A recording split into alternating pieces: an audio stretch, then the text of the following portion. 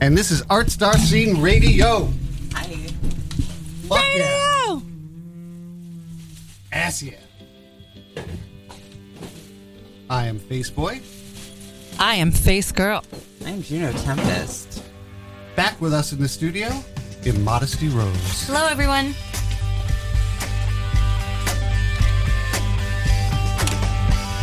We're so glad to have you back. We lost your episode. I know. I'm glad we were able to come back. We got re-recording. Everything's good now, right? Oh, are we set up with the backup? I do not have a check. It looks like it's recording. It looks like nothing. You can't tell. I can't tell. Yeah. It looks like a clock. Everything looks like the way it's supposed to look. Uh-huh. It's a good sign, I guess. The little clock counting down behind you. Mm-hmm. Watching time slowly fade away as we're all getting older. It's been 59 seconds. Feels like an eternity. Wouldn't it be fucked if it didn't record again? Yes. Then you just have to have me come back a third time. I like that. I would be wondering what you're up to. Yeah, that's an elaborate scheme for even for you, Faceboy. Why does my mic sound weird? Yeah, mine did too. Mine does too. I have no idea what it is. Oh my goodness. What kind of weird? Like too high? No, it's like tinny. Yeah. Yeah, I've noticed that. Tin tin tin. Tin tin. We're just going to hope it goes away. Tinny. Hi. I'm Tom Tinney. Yeah, because there's nothing I can... I'm not messing with this stuff. Tinny titties. Yeah, don't. So about 3 weeks ago, I met this woman, and I liked her. And I Aw, Kind of- that's me, right? no, I met you 2 weeks ago. Oh, 2 weeks ago. Someone else 3 weeks But I ago. do like you. Okay. I'm wearing I kind of assumed it was special about you shoes. as well. the single malt. And I was like, dum dum, you met her 2 weeks ago. So I sort of thought she was into me, and I tell my girlfriend Lucille about it, and she's like, okay, are you going to tell her that you have a girlfriend? Are you going to tell her that your girlfriend is married? Are you going to tell her it's okay because you're a poly? Are you going to tell her that you're bisexual, but you don't sleep with men anymore because I peg you in the ass? And I'm like, not all at once. That is kind of a lot to lead with. Yeah. You gotta save something for the second date. Yeah, like the second knuckle. But you Calm know, down. when she gets excited, she starts talking real fast, and it all comes out at once. I've never seen her not excited. Okay, so Immodesty Rose was here 2 weeks ago, and as we have mentioned, we didn't. The episode didn't record, so some of the things you're going to hear are, if you listened live 2 weeks ago, you're going to hear it again, and but there are also going to be some new things. And I started that episode with some facts and figures that I want to bring up again. On that day, I think it was that morning, Face Girl had said to me something about President Trump, that we all expected the world, and feel free to... Oh yeah. To drink all of the bottle? Yeah. Why did you bring a bottle? Because What? he's classy. He's Yeah. a classy No, he's not. gentleman. I know him. I'm a classy gentleman. No. He's up to shit. There's some natural mountain spring In water. case you need like a little splash a to little open it splash up. to open it up. And he bathed. Oh my god. You are being such a bitch right now. I can't help it. Is this when you're not high, or is this when you are high? Because I remember there was like a I know, thing right? last week about how nice, or last time I was here, how nice and how high you are. So, like, where would you put it? I'm gonna go maybe a little bit of Petty Betty. So I don't know if that counts as when you're more sober, or how does the nicest factor go in relation to being high? I don't know. What do you remember from it? Anything? Like, how high would you place me? I heard a cricket. Is it real? There are a lot of weird sounds. So anyway, think so. can we get back to this, or do you want to talk about how high you are? Oh, that's difficult. Oh yeah, didn't we establish that like drugs are not okay? Did we? No. That was Wait. no. The takeaway that you guys took from the last show was we can do all the drugs we want. Yeah. Yeah, in moderation. Wait, what's moderation again? I Does that remember mean a that. lot? We'll talk about harm reduction. That's We will. We'll get there, right? We'll get to harm reduction. So anyway, Face Girl was saying it's 2 years into the Trump presidency, and we're all still here. You know, it's not as bad as we thought it would be. And that reminded me of when Reagan was elected. We had end of the world parties because we were sure that the world was going to end, and then the world didn't end, and everyone was like, "Well, it's okay." Well, it is not okay because, as I mentioned last year, and here comes the facts and figures. It was in July 1981 that the New York Times reported that there were 41 deaths due to some rare cancer, and they were all homosexual men. Now, today there have been an estimated 39 million deaths due to HIV and AIDS. 39 million. And I believe that it is due to the inaction of the Reagan administration that allowed it to spread and didn't put any money whatsoever into research. In fact, in July of 1985, Bob Hope said, joked, "I just heard that the Statue of Liberty has AIDS. She doesn't know if she got it from the mouth of the Hudson or the Staten Island Ferry." And the Reagans were seen laughing. This is 4 years into the crisis. Now, during Reagan's... and I think the punchline was, "We don't have it," right? No, that was some other joke. Okay.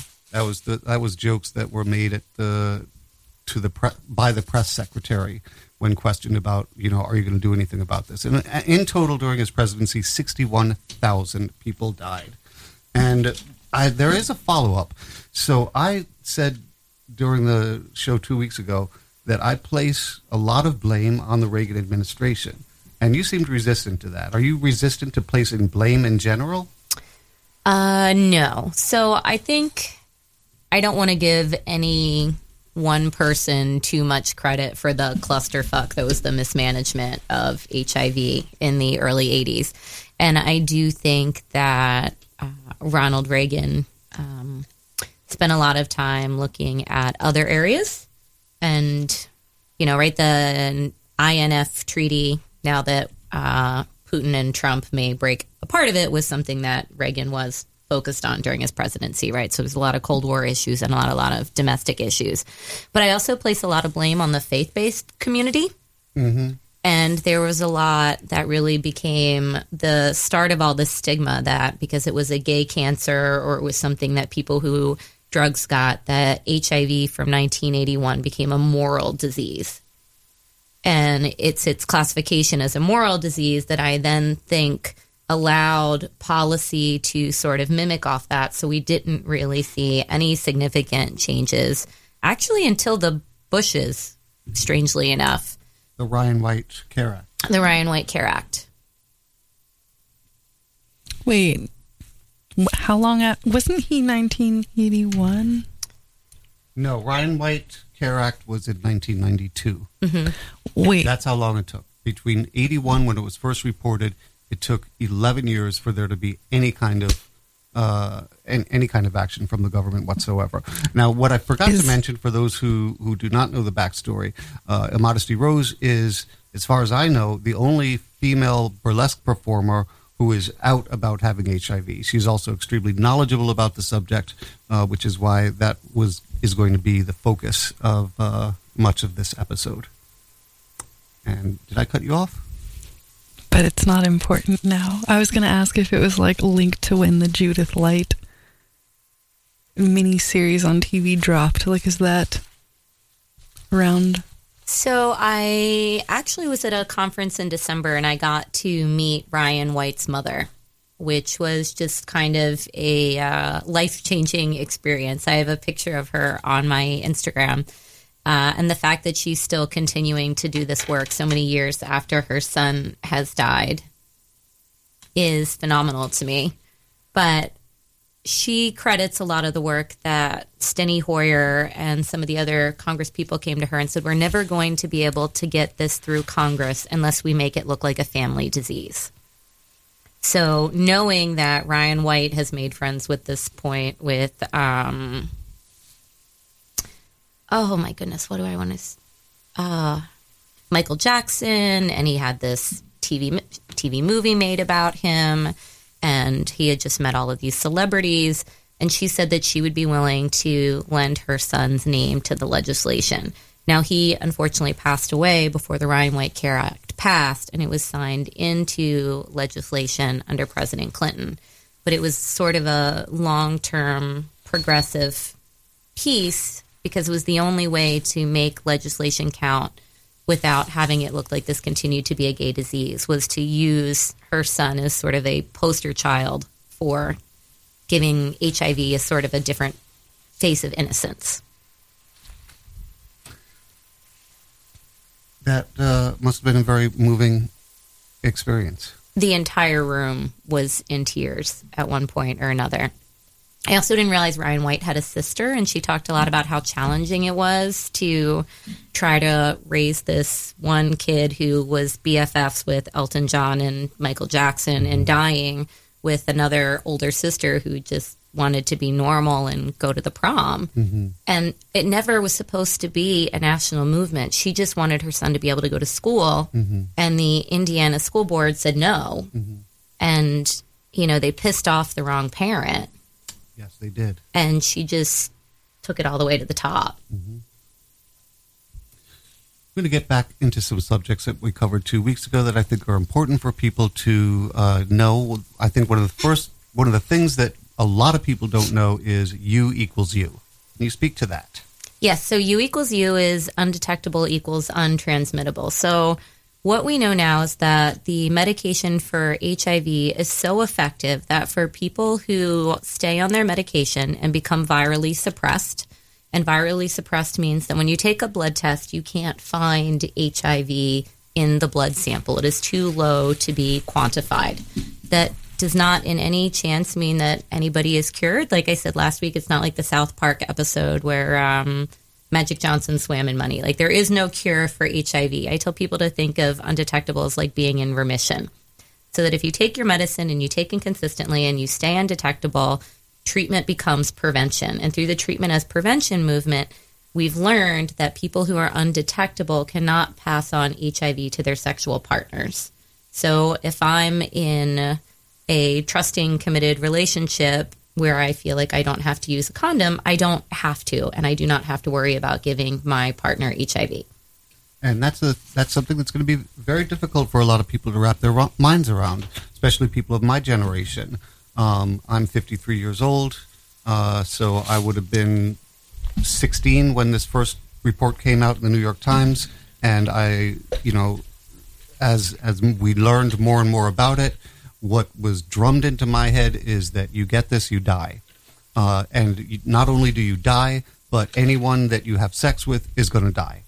And even before that, right, it was toilet seats and saliva, and there were it became this really scary thing that it didn't even have to be, right? And you can't get HIV through saliva, urine, feces, anything like that, right? It's only blood or sexual fluids.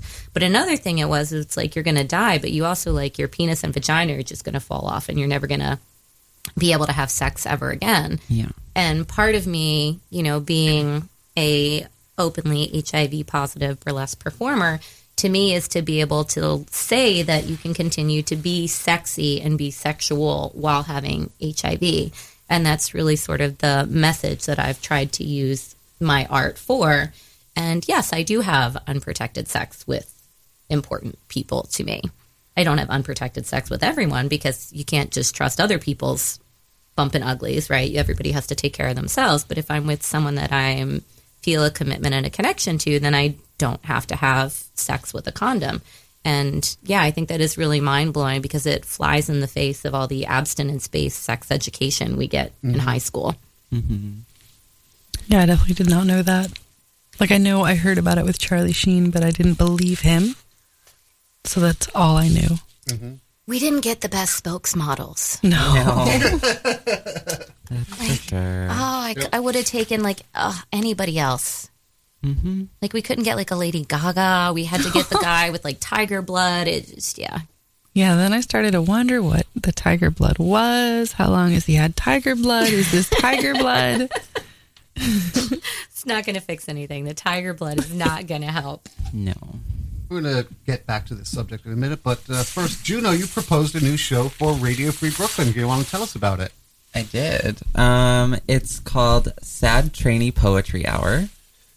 So that the cisgendereds in the room, in the studio with Radio Free Brooklyn, can say it without my trans mafia coming after them.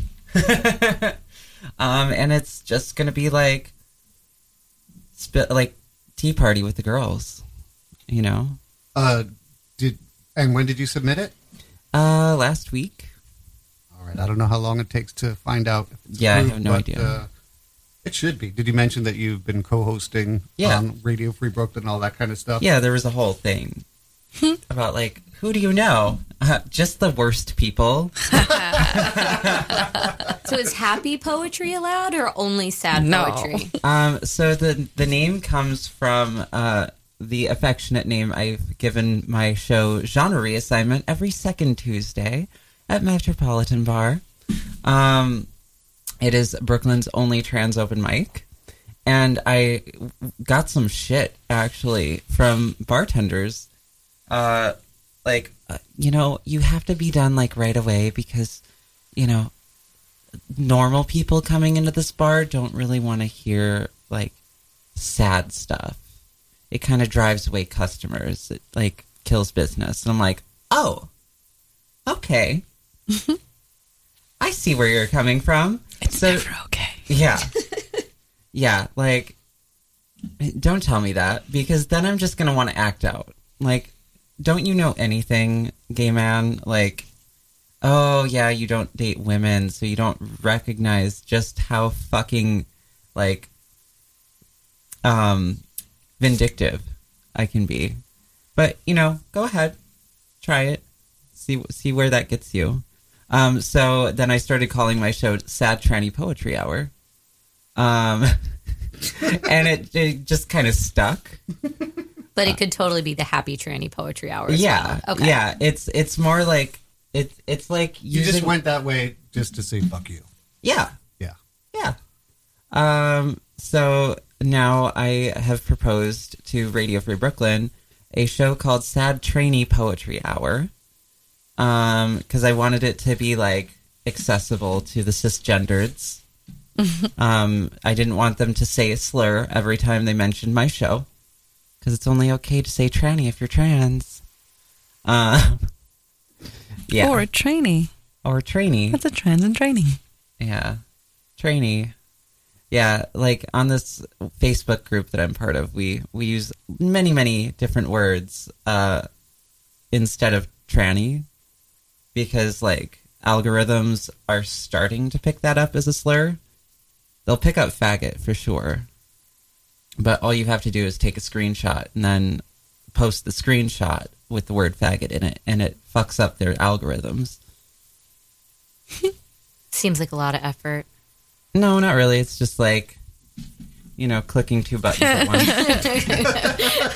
I just say, like, burlesque performers are always getting blocked on Instagram or social media for like nipples. the Shadow essence banning. of areola or Oh yeah, I was put in Facebook timeout for 24 hours because I posted a lewd without, like, I have tiny nipples, but like because there was underboob and they saw a nipple connected to that underboob, they fucking suspended my shit for 24 hours.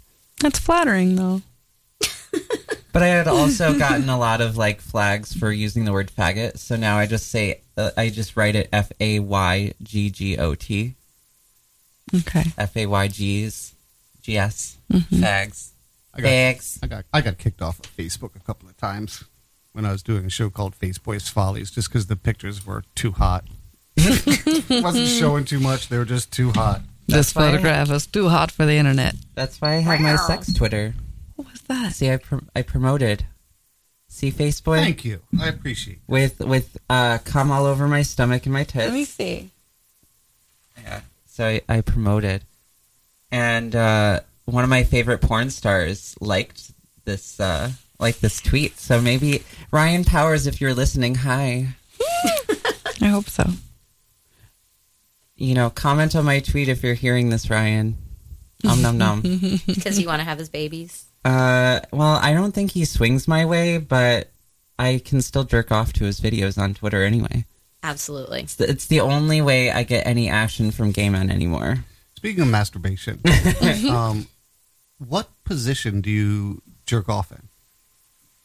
Position? Yes. Face down. Oh my god. That's what I was going for. I read recently about the women face down masturbating that it gets absolutely no play whatsoever. That anytime you see a woman masturbating in a movie, in a television show, they're always laying on their back and with their legs up, but that there are a lot of women that jack face down. Mm-hmm. It's called jilling off. Come on. Be a gentleman. So, you're face down jack. Face down. Face always. down jack. You? It depends on the toy, but now because of what I'm using, face up. The womanizer. Mm-hmm. Do you know about this toy? The womanizer. Please. That sounds amazing. It is. It looks like a lipstick, a gigantic one, like a comedically large one. It also looks like a perfume when it's closed, or a gigantic lipstick So again. It's like the Transformers of sex toys. I guess. Can we use this in Sex Toy Story? Yes, absolutely. It's And gonna- she would be like an old Hollywood lass, like an old body lady. Like, Smoking a cigarette. Betty with kind Davis? of the long thing on the end. Yeah, the long holder. Absolutely. Definitely a Betty And Davis. explain how it works. Perfectly. That's a ringing endorsement. Yeah, I don't know how to explain it other than it just works. It vibrates. It goes over the clitoris. Uh-huh. Oh, is it one of the suctiony ones? That's the rumor, yeah. But like, I don't know. I just know that it's amazing and it works and it's like very effective even if the battery is dying, Nice. Wow. which is huge. Like even if the battery is dying, it's still mind blowing. Even if the content is terrible, it's just really good. I like that. And how long have you been a face down masturbator? My whole life. Your whole life. Whole life. Whole life. Never Same. never the other way? I've tried, especially if you're in the like, show me yours, I'll show you mine, or the maybe your like the video sexting. I've been in long distance relationships before, that works better. But no, if it's just me and I really want to go for efficiency and pleasure, right on my tummy, always. See, that's pretty hot because that's how I used to fuck the boy. It was, like he'd end up face down, biting the pillow. I think it's the additional like, pressure yeah, because you get it's- your own oh, body it's weight so on yourself. hot, Yeah. Yeah, and plus, like, it's just nice seeing an ass. Like, speaking from a top's perspective, it's nice to, like, be back there and see ass, but also have my dick and pussy. It's pretty great. Best of both worlds. Yeah. Yeah. Having sex with a face down masturbator is awesome. Really Why? awesome. Really? Yeah. It's especially if you love ass. Yeah. Mm-hmm. Well, and depending upon like if you doing that during sex, the other partner is also going to feel like your hand on or their hand. Like you feel people's like if you're masturbating while somebody's inside of you, like their cock is going to also feel like Yes. your fingers in addition to like That's being so inside hot. of you. Yeah. I guess. It's really, really good. Are we going to have to excuse you for 5 minutes and come back? Oh, no, it takes more than 5 minutes. Was that Nelly showing up? I don't know. I guess. No, I mean, I don't hook up with people who feel anything like my fingers. Maybe like my whole arm. I don't know. Oh. That's all. She's a size queen. That's all. I guess, is Nelly a size queen? I don't know. I thought Nelly doesn't have sex. Exactly. You want to see a picture of my girlfriend in the smaller? No. Oh my dildo? god, yes. I want to see the big one. Oh, This is the smaller one. Oh, wow. Very nice. Have I seen this? I don't know. Okay. Okay, I see you. Don't you love visual stuff for radio? And she I just do. looks so proud, like just I know. I mean, standing it's a there nice big dick. wielding all of that Yeah. Yeah. fake Nice penis. big dick. I don't think it's smaller. I think it's just different color. I think it's the same size. Yeah. Do you name your sex toys? No. Yeah, I know some people get very committed, but no, I've never. I'm a whore. I just can't get too attached to them. If I named a sex toy, it would be with somebody, and I don't think I'd remember it. I named I named my vibrator, it like instead of Big Boss, which is what it said on the package, I named him Big Daddy. Because Big Daddy is just hotter. Yeah. I don't need someone to be my boss. I need someone to be my daddy. Like, take care of me. Take care of me, daddy. Oh. Now that we're back on the subject of sex, let's talk a bit more about prevention. Let's talk about PrEP and PEP. Right. So PrEP is pre-exposure prophylaxis. So if you are not a condom person, or you are with someone whose HIV status is unknown, or maybe you're part of sort of like a play scene or bathhouse or parties, the PrEP is a single pill that you can take every day to help prevent HIV infection. So you would take that to reduce or eliminate the risk. It doesn't work like the first day you take it. You do have to take it, I think it's up to 7 days before it becomes completely effective. But then if you take that pill every day, then you are extremely unlikely to get HIV from someone, even if they are not undetectable. Are there statistics in on the efficacy of this? It's not 100% effective. There have been a very, very, very small number of cases. I can only think of 2 right now off the top of my head. That PrEP is a drug. The brand name is Truvada. And there are strains of HIV that have been around for so long that are resistant to Truvada. And so if you're having sex with someone who has a Truvada-resistant strain, then the Truvada in your body wouldn't work to protect that person. However, 2 people in the, hundreds of thousands of people, just in the U.S. alone who are using PrEP, it's, that's 99.999. It's way more effective than birth control. And PEP. PEP is if you think you have been exposed to HIV or knowingly exposed to HIV, you have the ability within 48 to 72 hours to start PEP, which is post-exposure prophylaxis. And you take that every day for 30 days, and that's used to prevent getting HIV after an exposure. So neither of these drugs are going to protect you from anything else. They're very HIV specific. So you can be on PrEP or take PEP and still get gonorrhea, chlamydia, vaginal warts, any of the other. What are you called? Burny, drippy, itchy? Itchy, burny, drippy. Any of your other itchy, burny, drippies. But you will not get HIV, either if you're on PrEP, if you take PEP, or if you are with a partner who is undetectable. Now, here's something we didn't talk about a couple of weeks ago that I was interested in. Often people refer to HIV positive community as sort of a club type thing. And I feel there's a danger in that. And the danger in that is that it could encourage what is known as bug chasers. Yeah, I mean, I think there is I go back and forth on how real this is. I know there are definitely people who run in the community. Unfortunately, it's for all the wrong reasons. So for people who are very resource poor and don't have access to a lot of healthcare, housing, other supportive resources, entitlement programs, having HIV allows you to have access to a number of resources, including like eviction prevention, health insurance, financial incentives, free healthcare.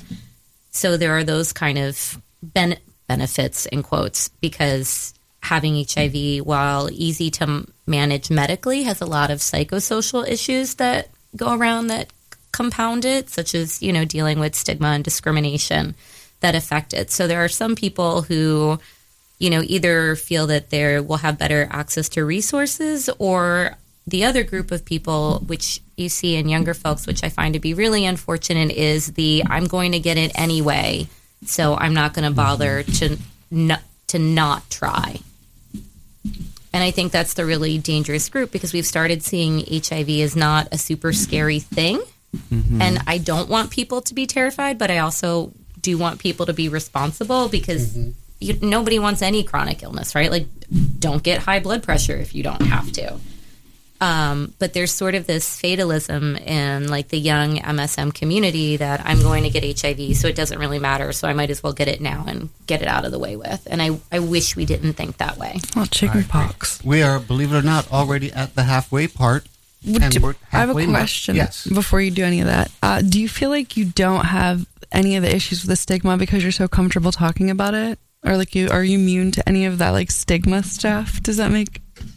I wish I was immune to stigma stuff, but no, I mean, people have said really awful things to me, or the worst is that kind of like pity or empathy look that people give you. You're like, oh, I have HIV, and there's this like the cocked head and kind of like, oh, and it's like there's nothing wrong with me, but unfortunately...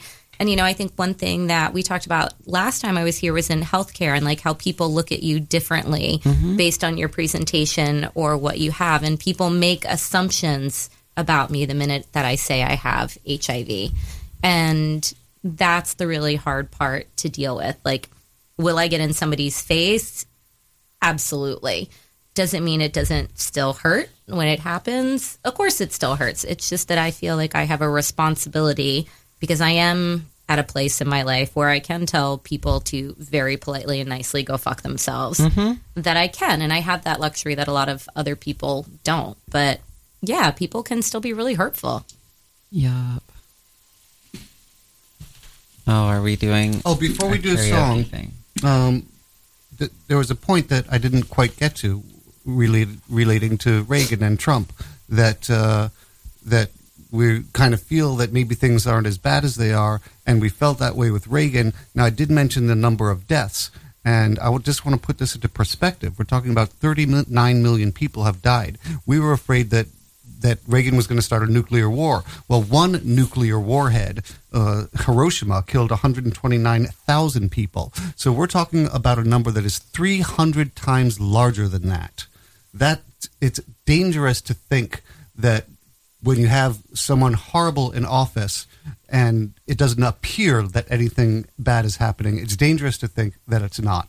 And we see horrible things happening under his administration. What about the things we don't see? That's the kind of stuff that scares me. So now we're going to have a song.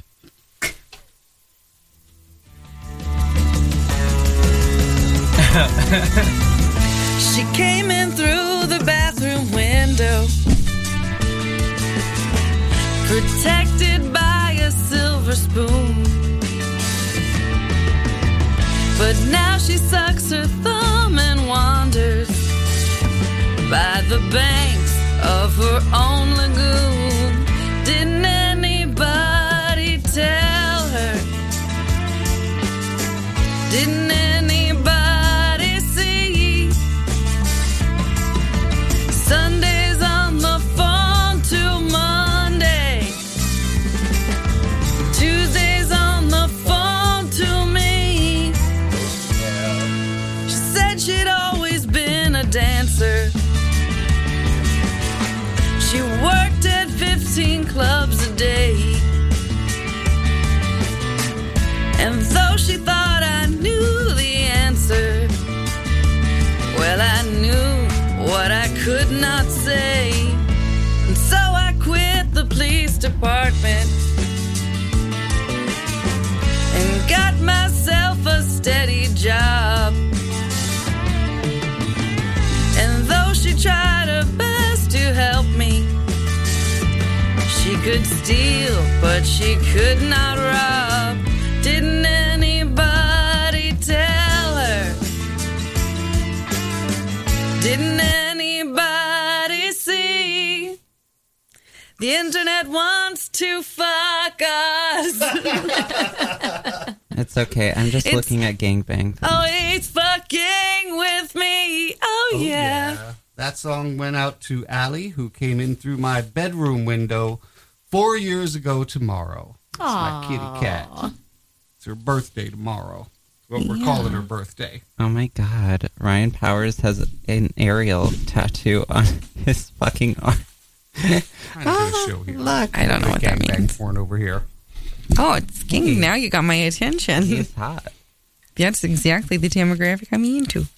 I noticed you have some notes here. Is there stuff that you wanted to bring up? Well, I was thinking about some of the things that we talked about, and we did talk about PrEP and PEP last time. U equals U. Couple things we didn't talk about was sort of like disclosure and then outing yourself or outing someone else. And you asked me a little bit about how I got HIV and kind of my choice not to publicly out the person that I got HIV from. I did want to follow through on that. So let's take us back a bit and let this hopefully new audience of people who are listening to this pre-recorded, because you couldn't listen to it live, give us the backstory on how you found out that you were HIV positive. Right. So I was in what I thought was a committed monogamous relationship. And my partner and I at the time had decided to make a baby.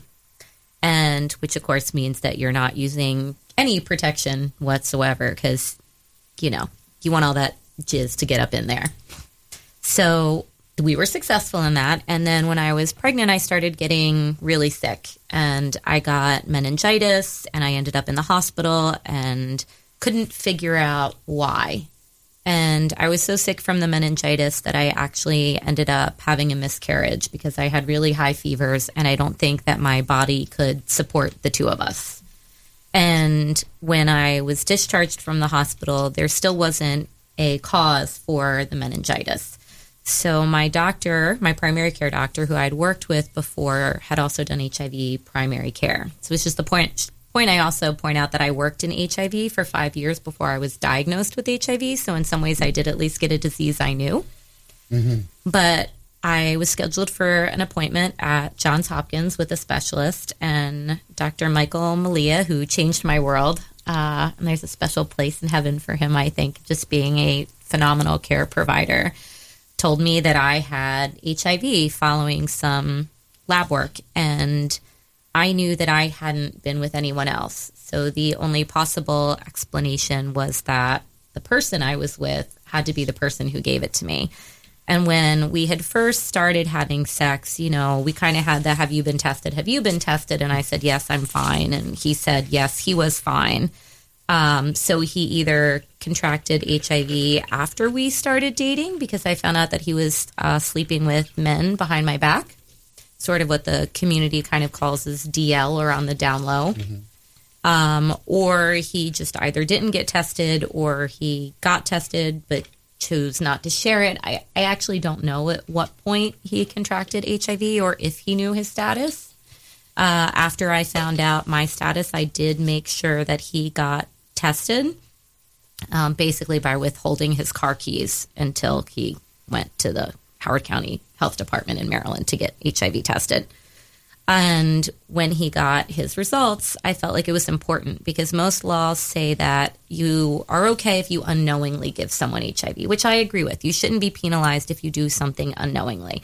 But if you knowingly and willfully infect someone with HIV, then I think there should be consequences for that.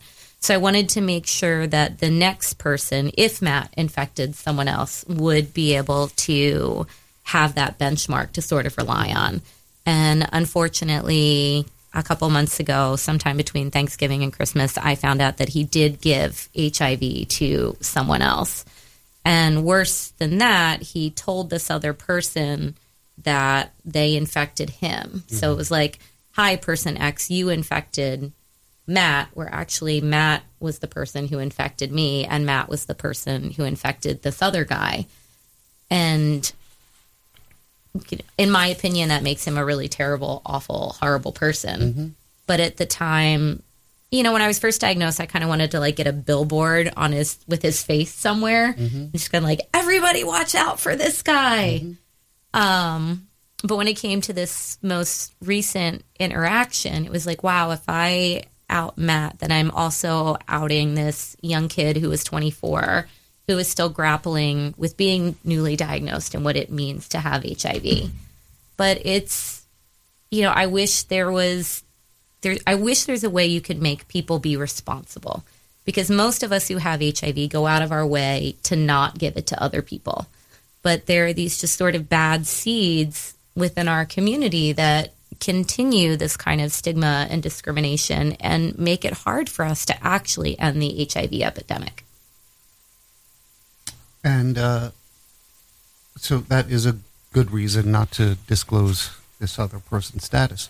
Do you know what the statute of limitations is for this newly diagnosed person? How much time does he have to decide whether or not to? I bring don't legal know, consequences? and I've thought about kind of investigating and seeing what that means, but I don't know would they need this other young man's permission to proceed with charges? What would his role and responsibility would have to be? What is the statute of limitations? I don't know, but it is something I think about because I think we have to build sort of a community and sense of responsibility. And, part of it is being able to talk about, the sex you're having with your doctors, the sex you're having with each other.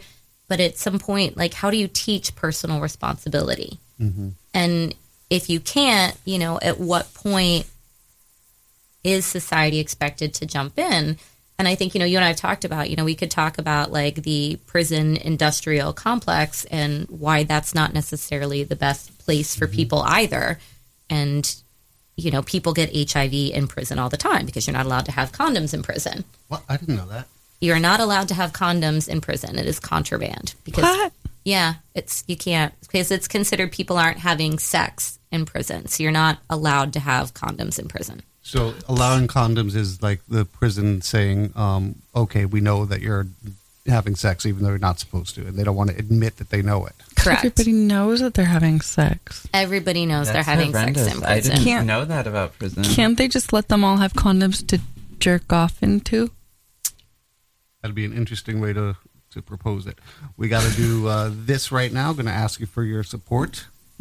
Radio Free Brooklyn is a 501c3 nonprofit organization whose mission is to provide a free and open platform to our community and promote media literacy, education, and free expression. We rely primarily on donations from listeners like you. To help support our mission, we invite you to make a one-time donation or a monthly pledge at radiofreebrooklyn.org/donate. Every cent helps us to continue to stay on the air. So please support independent community media by pledging whatever you can afford. All contributions are tax deductible to the fullest extent of the law. Again, that's radiofreebrooklyn.org/donate. Thank you, Juno. I got all the way through it. Yeah, you did. I did. And if you want to sponsor this show, if you want to give money that goes directly to us, if you feel that we're doing something that is meaningful, if we've made you think, if we've made you laugh, if we've Made you taught come. you things, if we've made you come literally in the studio. We're looking at you, guy. Yeah. Right. There was the actual blowjob that yeah. took Yeah. place To on the air completion. here, right? Yeah. To completion. If completion. we've made you come, support us. Go to rfb.nyc/ Ass. That's rfb.nyc/ ASS. Thank you very much.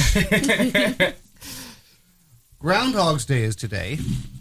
Or is it? I did a little research on Groundhog's Stormy. Day, and I found out that in 2015, Mayor de Blasio was in Staten Island, and he was holding one of these groundhogs. He's 6 feet tall. He drops it. I hate him. A week later, it dies of injuries consistent with a fall. Oh, and now he's running for president. He's an animal killer running for He's an president. animal killer. He's a villain. He's a villain.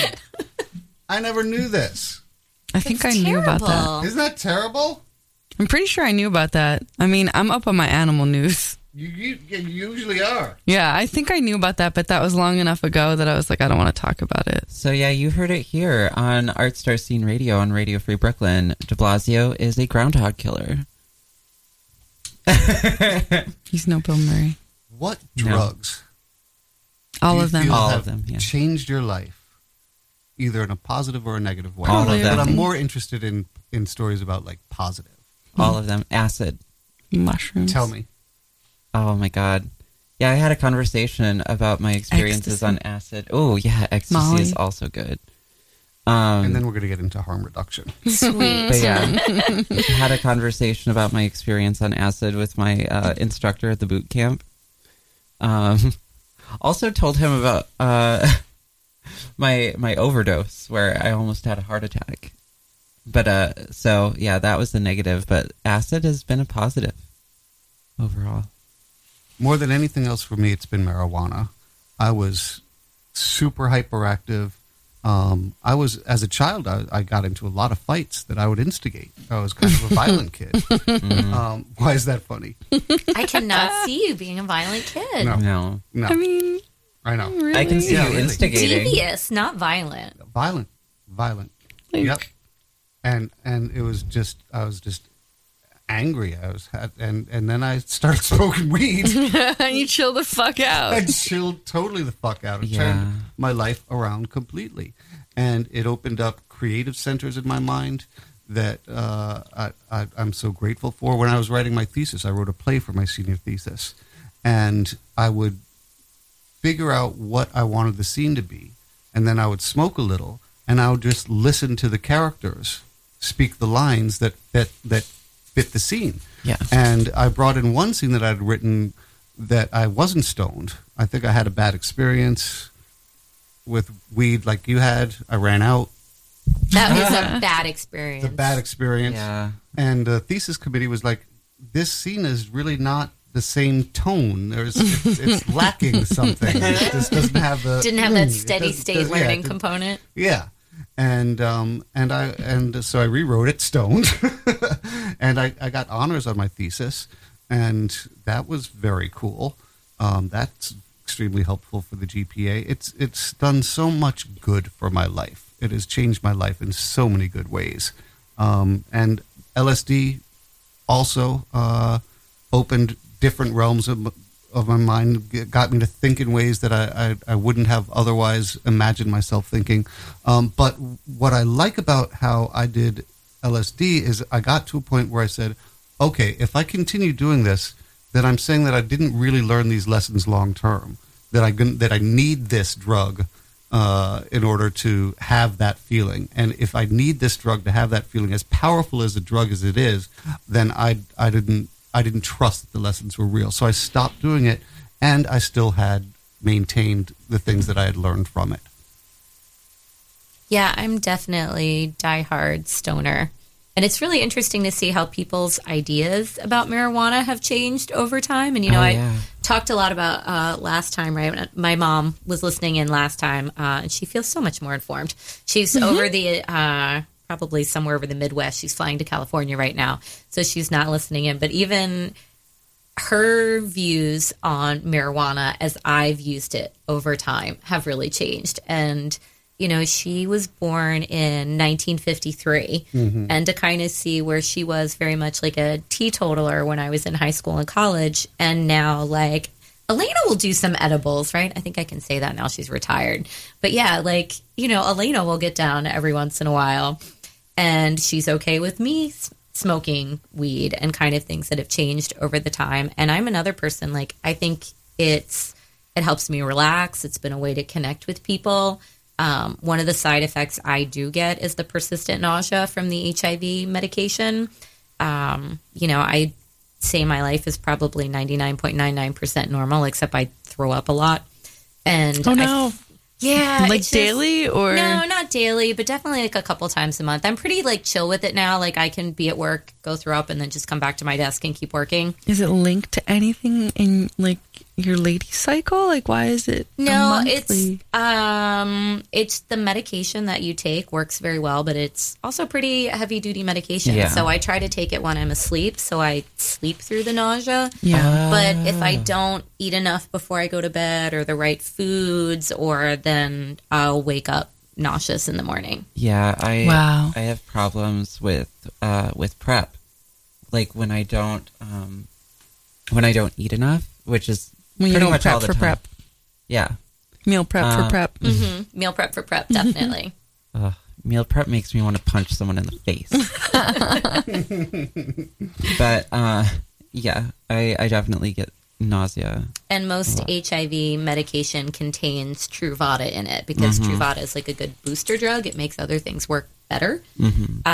So, yeah, I've been on 4 different regimens and I've gotten nauseous off of every single one of them. Okay. What do you mean booster? So Like booster drug. Right. So HIV drugs work in combination. So Truvada is actually 2 drugs. Yeah, I know that. So But so that it when you're taking it in conjunction with other drugs for your HIV medicine, like the one pill I take is 4 HIV drugs altogether, and each of those drugs works a different part of the HIV life cycle. And the Truvada can help increase the potency of some of the other medication that you're taking, so that they work in conjunction. They work in tandem. so it's a booster as far as like HIV medications, not other medications. As far as I'm aware, just Okay. HIV medications. Okay, I was like, wait, is that why my tits are bigger? No, I don't think it's going to do No. anything for your, nothing for the estrogen and progesterone. Yeah. Just the other HIV meds. We talked a bit about how some drugs have changed our lives in a positive way. There are also drugs that can change your life in a very negative way. They still might be fun. Let's talk about harm reduction. Right. So harm reduction is basically the idea that there's a continuum of drug use from, occasional drug use or no drug use to chaotic drug use. And we can't really say that, like, drug use really is good or bad. Like I said, addiction is a social construct. It is not a medical terminology. It's substance use, substance abuse, or substance dependence. Addiction is kind of like a community word that also has a lot of really ugly stuff attached to it. But doesn't physical existence exist in the scientific community? Which would be dependence. Okay. Right. So if we stick to harm reduction, looking at drug use, sort of along a more medical model, that some people can use drugs and be okay, and some people can use drugs and not be okay. Some people can use weed but can't be around coke. She pointed at me. We did have a whole conversation the other day about people on coke should only be around other people on coke because they're all fucking annoying. Come on, kitty. Get out from under the bed, kitty. I want to play with the kitty. Kitty, it's your birthday. Yeah. This Kitty, is why I it's your can't be around drag queens too much anymore, because like they Too don't much share coke. their coke with me anymore. Is it because you shouldn't have it? No, it's because like I'm not a professional enough drag queen, and I'm like, oh fuck, right off. Like Maybe if I you got did more other things. coke. I got other things going on, hun. Like, sorry, I can't like join you in the powder room to powder your noses, faggots. But So harm reduction is just I'm not bitter. reducing the harm associated with drug use without passing judgment on people who do or do not use drugs. But just recognizing that some people can use drugs responsibly and some people struggle with that. And if you are someone who struggles with using drugs, and, a lot of times, like, people don't really get HIV anymore from injection drug use, but being under the influence of drugs may not make you make the best sexual decisions. mm-hmm. So, looking at harm reduction is one of the ways that, like, all right, reducing the harms with drug use. And maybe that's negotiating before you get high, like condoms, pull out and or pray, lube. Like, what is safer sex going to look like when you're using drugs? Dragons. What? Everything looks like dragons. Everything looks like dragons. A little bit more than 5 minutes left. What's coming up? What's going on? Catherine. Every Saturday at 3:00, done, son. That's about it. That's all. What about Dave and Giggles? Fuck Dave and Giggles. Don't listen to them. Yeah, I have Genre Reassignment, Brooklyn's only trans open mic, on February 12th at Metropolitan Bar, 559 Lorimer Street. And I am actually taking a break from performing for a little while because I'm teaching now. So I'm Professor Immodesty Rose. So I'm probably not going to be performing again until May when I'm finished, done molding young minds. Can you say what you're teaching, or you can't? I'm teaching a course on social advocacy through the lens of power, race, oppression, and privilege. Damn. Nice. And it's a college? It Or- is. It is. It is at Columbia University, Amazing. which I couldn't get into, but they'll let me teach at. What does that say? Right? Did you really want to take the classes there? No. They let I anyone didn't. teach. Right. No, I'm just kidding. Not worth it. Oh, the one thing we didn't get to talk about was hierarchy of infection. Go ahead. And that was the one thing that I feel like we need to talk about because we treat people differently according to how they got HIV.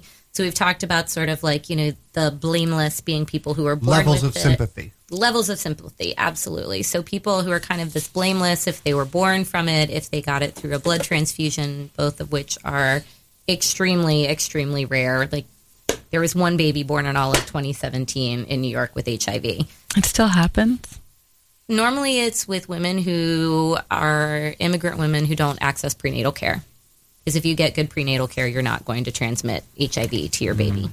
That's amazing. It's fantastic. You too can have a normal baby if you have HIV and make it the old-fashioned way.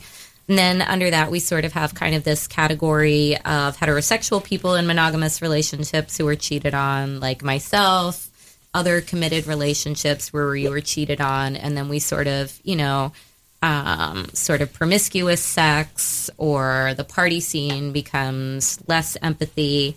And then sort of at the bottom of the totem pole of sympathy is drug users or